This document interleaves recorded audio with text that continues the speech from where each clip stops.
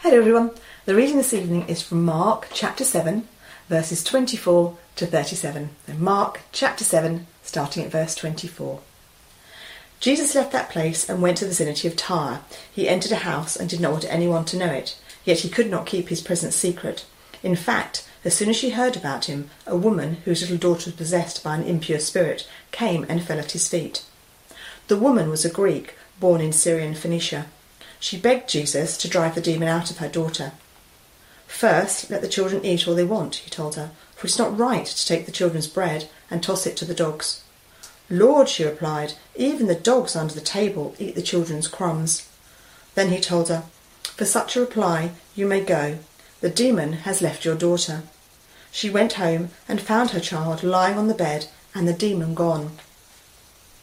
Then Jesus left the vicinity of Tyre and went through Sidon, down to the Sea of Galilee, and into the region of Decapolis.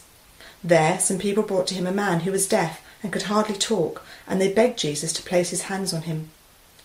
After he took him aside, away from the crowd, Jesus put his fingers into the man's ears. Then he spat and touched the man's tongue. He looked up to heaven, and with a deep sigh he said to him, "Ephphatha," which means, "be opened." At this the man's ears were opened, his tongue was loosed, and he began to speak plainly.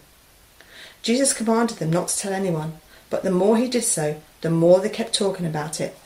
People were overwhelmed with amazement. "He has done everything well," they said. "He even makes the deaf hear and the mute speak." If you're not already there, do turn back in your Bibles to Mark chapter 7, verses 23 to 37, and then we'll pray together. Let's pray. Father, we thank you for your word. Thank you for its truth and its power. And we pray that by the power of your Holy Spirit this evening, we might hear your voice speaking to us of ourselves, of our need for a Saviour, and speaking to us about the Lord Jesus Christ, and drawing us closer to him, and making us more like him. Work amongst us, we pray, for Jesus' sake. Amen.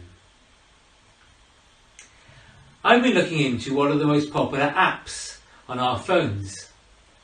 The first most popular kind of app is about finances, about investments, about making your money grow for you. It's clearly very important. The second kind of app is a dating app, and that's for people who really want to find the right person to be with. And that's very important too. The third kind of app that's most popular is called Calm, and it's a meditation app. It's about achieving that state of calm so that you're serene and so that you sleep well. And I can certainly see the value of that. But I wonder tonight, how desperate are you for change in your circumstances? How desperate are you for your bank balance to improve? How desperate are you to find that relationship? How desperate are you to achieve a state of calmness? Or maybe there are other circumstances in your life that you need to change. Maybe you're desperate to change your job or to change where you live. Well, tonight, I want to think about something else. I want us to think about how desperate we are for Christ. All of the things that we feel unhappy with in our lives should drive us to Jesus. He is the ultimate answer to whatever we're going through. I think we should be desperate for Christ, desperate to hear his voice in the scriptures, desperate for his help, and therefore prayerful, desperate to please him in the whole of our lives. Today we see Gentiles, and we're mostly Gentiles here tonight, we see Gentiles in Mark 7 with desperate faith. They fall at Jesus' feet. They beg him for help. These are Gentiles with desperate faith. And these Gentiles with desperate faith receive from Jesus. And that's what I want to say to us tonight. That if we want to receive from Jesus, we must come to him with desperate faith. We must say, Jesus, I need you. Jesus, I want you with the whole of my life. The context is that Jesus has just declared all food clean. He says, are you so dull? Don't you see that nothing that enters a person from the outside can defile them? For it doesn't go into their heart, but into their stomach, and then out of the body. In saying this, Jesus declared all foods clean. Jesus does away with the great distinction between Jewish people and Gentile people. He says no longer do you have to just eat kosher food. You can eat whatever you like. You can be thoroughly Gentile and right with God. You can be thoroughly Gentile and know that God is your Father and that you're going to heaven. And now we see Jesus moving into ministry among the Gentiles. And these Gentiles are desperate for Christ. And they've got a lot to teach us. So my first point this evening is that desperate faith reveals God's purposes. Verses 24 to 30. Desperate faith reveals God's purposes. Verse 24, Jesus goes to Tyre, which is Gentile territory. And Jesus is not intending to go too public at this stage. He entered a house and did not want anyone to know it. Yet he could not keep his presence secret. Jesus is focusing on training the 12 at this stage of his ministry. And it's too soon to provoke confrontation with the authorities. It's too soon to go to the cross. So Jesus is trying to keep his ministry relatively private at this stage. But he can't. He can't do it. There's too much excitement amongst the Gentiles. There's lots of faith amongst these Gentiles. And so verse 25, in fact, as soon as she heard about him, a woman whose little daughter was possessed by an impure spirit came and fell at his feet. That's how desperate this woman is. She falls at Jesus' feet. She says, Jesus, I need you. Jesus, I want your help. The woman was a Greek, so she's not Jewish, she's Gentile, born in Syrian Phoenicia. She begged Jesus. You see, she's desperate. She begged Jesus to drive the demon out of her daughter. So here is this Gentile woman begging Jesus for help. And how did Jesus respond to her? Well, actually, it's quite surprising. He does sound, at first hearing, a little bit rude. He says in verse 27, "First let the children eat all they want," he told her, "for it is not right to take the children's bread and toss it to the dogs." Is Jesus being rude here, calling this Gentile woman a dog? Well, the word for dog is not some stray scavenging dog, not a nasty animal. The word for dog used here means little pet doggy. So a little cute doggy. So it's not as rude as it might first sound. But really, Jesus is setting up a test for this lady. He's really saying to her, how serious are you about wanting my help? Because it's for Jews that I came first, Jesus is saying. I came first for Jews, then for Gentiles. The Jews are the children. The Gentiles are the dogs. But look what she says in verse 28. "Lord," she replied, "even the dogs under the table eat the children's crumbs. I know I'm a dog, says this woman. I know I'm a Gentile. I know you came first for Jews. I know I don't have any value in myself, this woman is saying. I just need you, Jesus. Just give me a few crumbs. Just give me a little bit, the woman is saying. And Jesus is pleased with this. Jesus is pleased with her response. Then he told her, "For such a reply, you may go. The demon has left your daughter." There's an Old Testament background to this. One of God's earlier prophets, Elijah, he went to the area of Tyre and Sidon in 1 Kings 17. And if you remember the story, he met the widow of Zarephath there. And he asked her to make him some bread. And she said to him, "I've just got a little bit of flour left and a little bit of oil, and I'm about to make my final meal for my son and myself, and then we'll die. We'll die of starvation." And Elijah says to her, "Make me some bread." And it's an act of faith on her part to make bread for Elijah. And as she does so, the oil and the flour never run out. God always provides for her as she provides for his prophet. And the point of 1 Kings 17 is that God always wanted to reach the Gentile people. He always wanted to reach the widows of Zarephath. He always wanted to reach the people of Tyre and Sidon. And it's the same here. God always wanted to reach the Gentiles. If you remember, it was always God's plan to bless the nations through Abraham.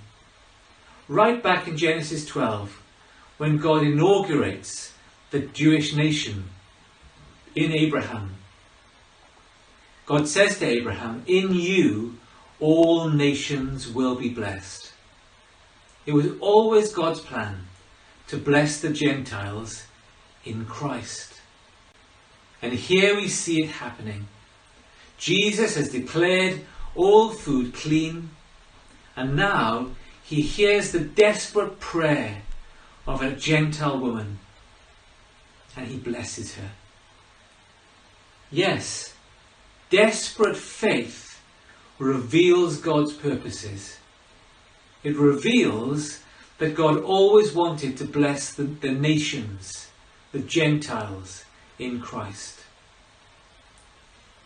Secondly, desperate faith reveals Jesus' identity. Desperate faith reveals Jesus' identity. Verse 31, Jesus goes to another Gentile area. Jesus left the vicinity of Tyre and went through Sidon down to the Sea of Galilee and into the region of the Decapolis. So now Jesus is on the east side of the Sea of Galilee, in the Decapolis, in the 10 towns, which was another Gentile area. And he meets another person who is desperate for his help. In fact, he meets several people who are desperate for Jesus to help them. They have a desperate faith in Jesus. Verse 32. There some people brought to him a man who was deaf and could hardly talk, and they begged Jesus to place his hand on him. Now there's more Old Testament background here. It's Isaiah 32, verses 3 and 4. Isaiah 32, verses 3 and 4. When Messiah comes, when Jesus came, this is what would happen. Then the eyes of those who see will no longer be closed, and the ears of those who hear will listen. The fearful heart will know and understand, and the stammering tongue will be fluent and clear. So here in Mark 7, Jesus meets a man who is the fulfillment of this prophecy. That when Messiah comes, he would open blinded eyes, he would open deaf ears, he would enable the mute to speak. It's the same in Isaiah 35, verses 5 and 6. Then will the eyes of the blind be opened, and the ears of the deaf unstopped. Then will the lame leap like a deer, and the mute tongue will shout for joy. Yes, Jesus fulfills the prophecy of Isaiah 32 and Isaiah 35, that when Messiah comes, he would do these wonderful healings. And he does them amongst the Gentile people. He does them with those who have desperate faith in him, who beg him for his help. There's a lovely reference in Isaiah 35 to sighing in verse 10. And those the Lord has rescued will return. They will enter Zion with singing. Everlasting joy will crown their heads. Gladness and joy will overtake them, and sorrow and sighing will flee away. There'll be no more sighing and sorrow. No more saying, "Oh, I wish I wasn't deaf." No more saying, "Oh, I wish I could speak. I wish I could see." There'll be no more sorrow and sighing when Messiah comes. And that's what happens here. Jesus sighs. Here in verse 33, he looked up to heaven and with a deep sigh said to him, "Ephphatha," which means be opened. It's a lovely touch. Jesus fulfills Isaiah 35, fulfills the sighing which will be brought to an end by his wonderful ministry. But verse 33 is very strange. Why does Jesus do these strange things? Verse 33.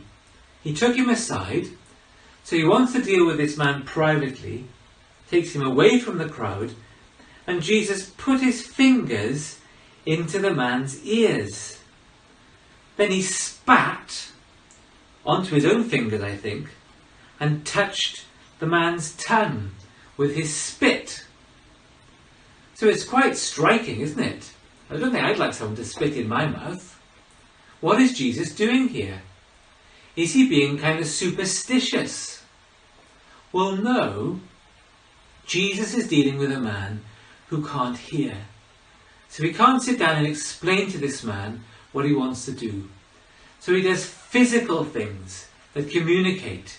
He wants to heal his ears and his tongue. So that's, I think, why Jesus does the strange things in verse 33.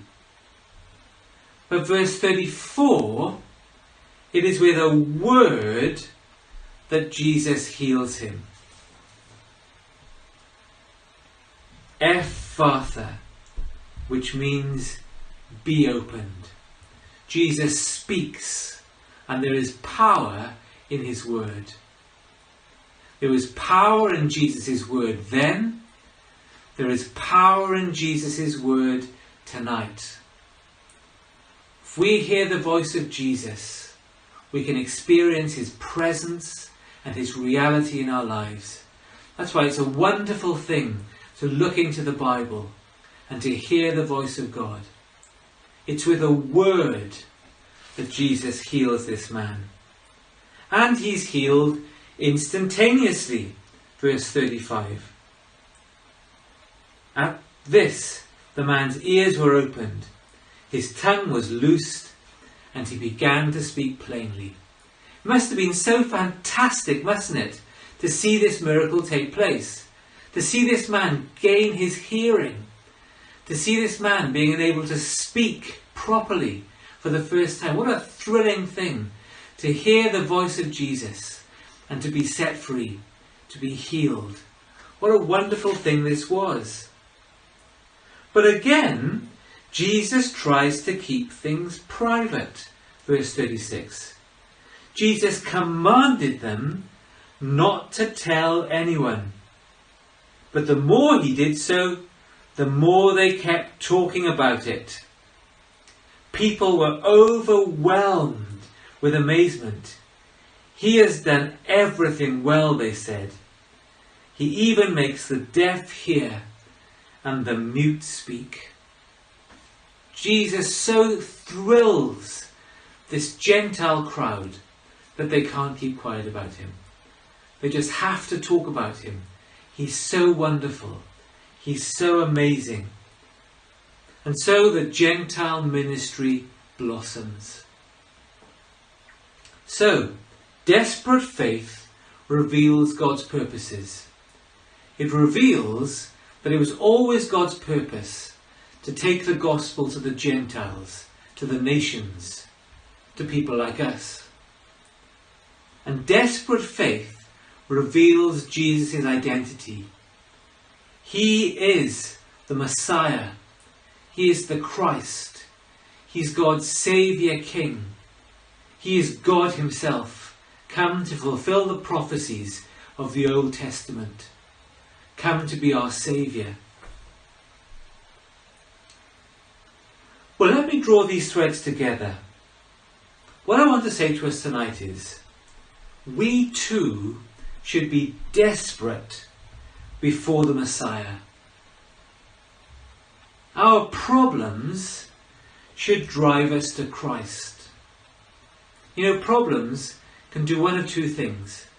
They can drive us to Christ in prayer and trust, or they can drive us away from Christ in frustration and anger. And I want to say to us tonight that our problems should drive us to Christ. We should say, Jesus, I need you. And when we do that, Satan shoots himself in the foot. It's a wonderful thing. It was Satan who sent deafness and muteness. It was Satan who sent an impure spirit. But those awful things just drove the people to Christ. And so Satan was shot in the foot. And it's the same with us. As Satan attacks us, when that drives us closer to Jesus, it just shoots our enemy in the foot, which is a great thing to do. Our problems should drive us to Christ, so that we're desperate for him, desperate for his help. We should be like the Laodicean church in Revelation 3, verses 17 and 18. You say, says Jesus to the Laodicean church, I am rich. I have acquired wealth, and I do not need a thing. But you do not realize that you are wretched, pitiful, poor, blind, and naked. See, we can be like that. We can say, I think I'm rich. I think I've got all that I need. I really don't need Jesus. I don't need to pray today. I can manage on my own. I don't need to hear God's voice in the scriptures today. I've got everything that I need. And Jesus comes to us like that, and he says, you're making a big mistake. You think that you are rich, but you're not. You're wretched, pitiful, poor, blind and naked. I counsel you to buy from me gold refined in the fire, so that you can become rich, and white clothes to wear, so that you can cover your shameful nakedness, and salve to put on your eyes, so that you can see. You do need me, says Jesus. You should be desperate for me. You should be desperate for my help as you face each day. You should be desperate for the things I can give you.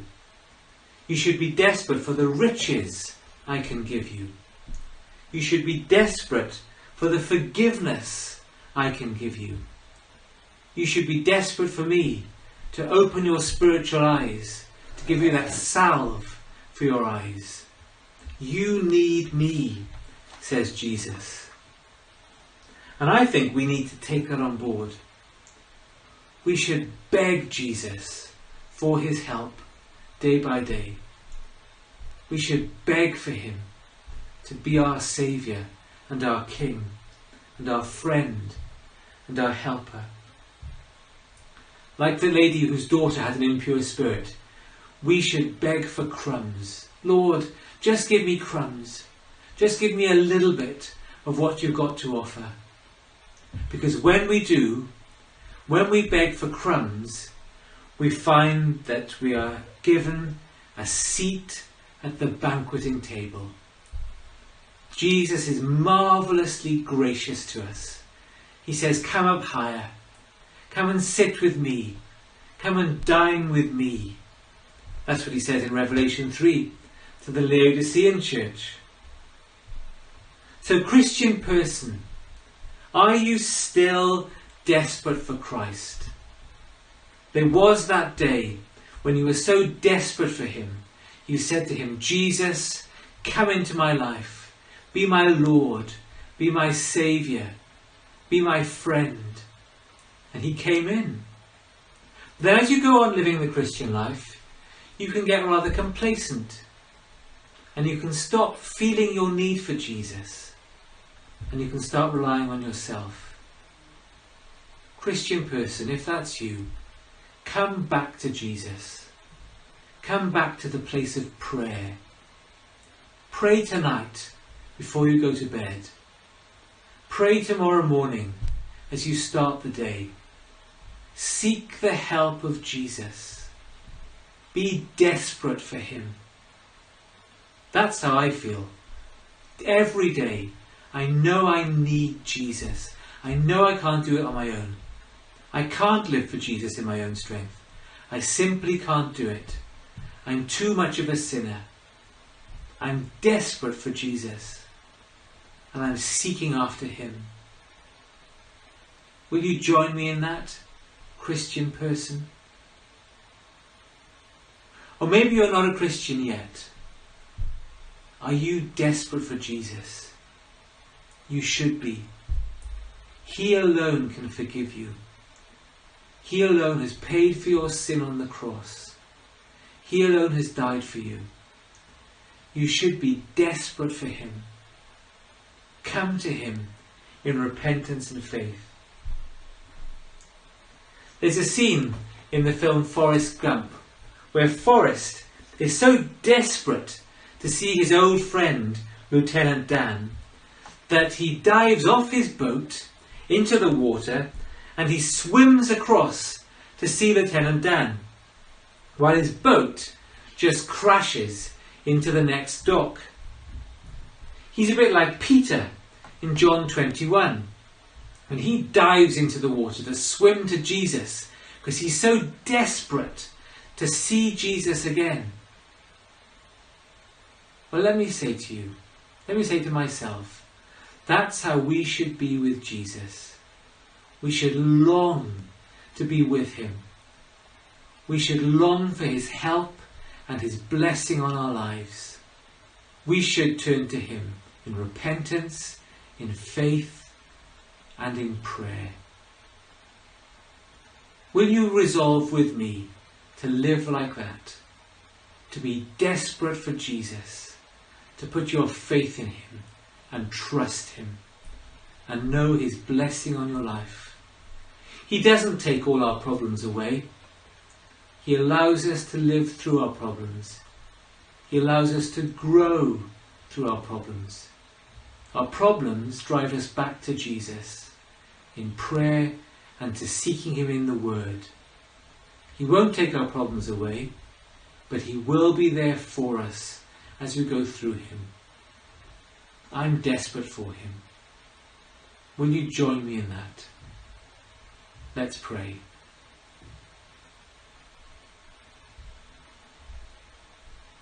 Father, we are desperate for Jesus. We know that we need him for forgiveness, for a fresh start, for help as we live for Jesus day by day. Lord, help us. Lord Jesus, minister your grace to each one of us. Deepen our faith in you. Deepen our trust in you. Cause us to love you and to serve you and to know your help day by day. We pray this in your name. Amen.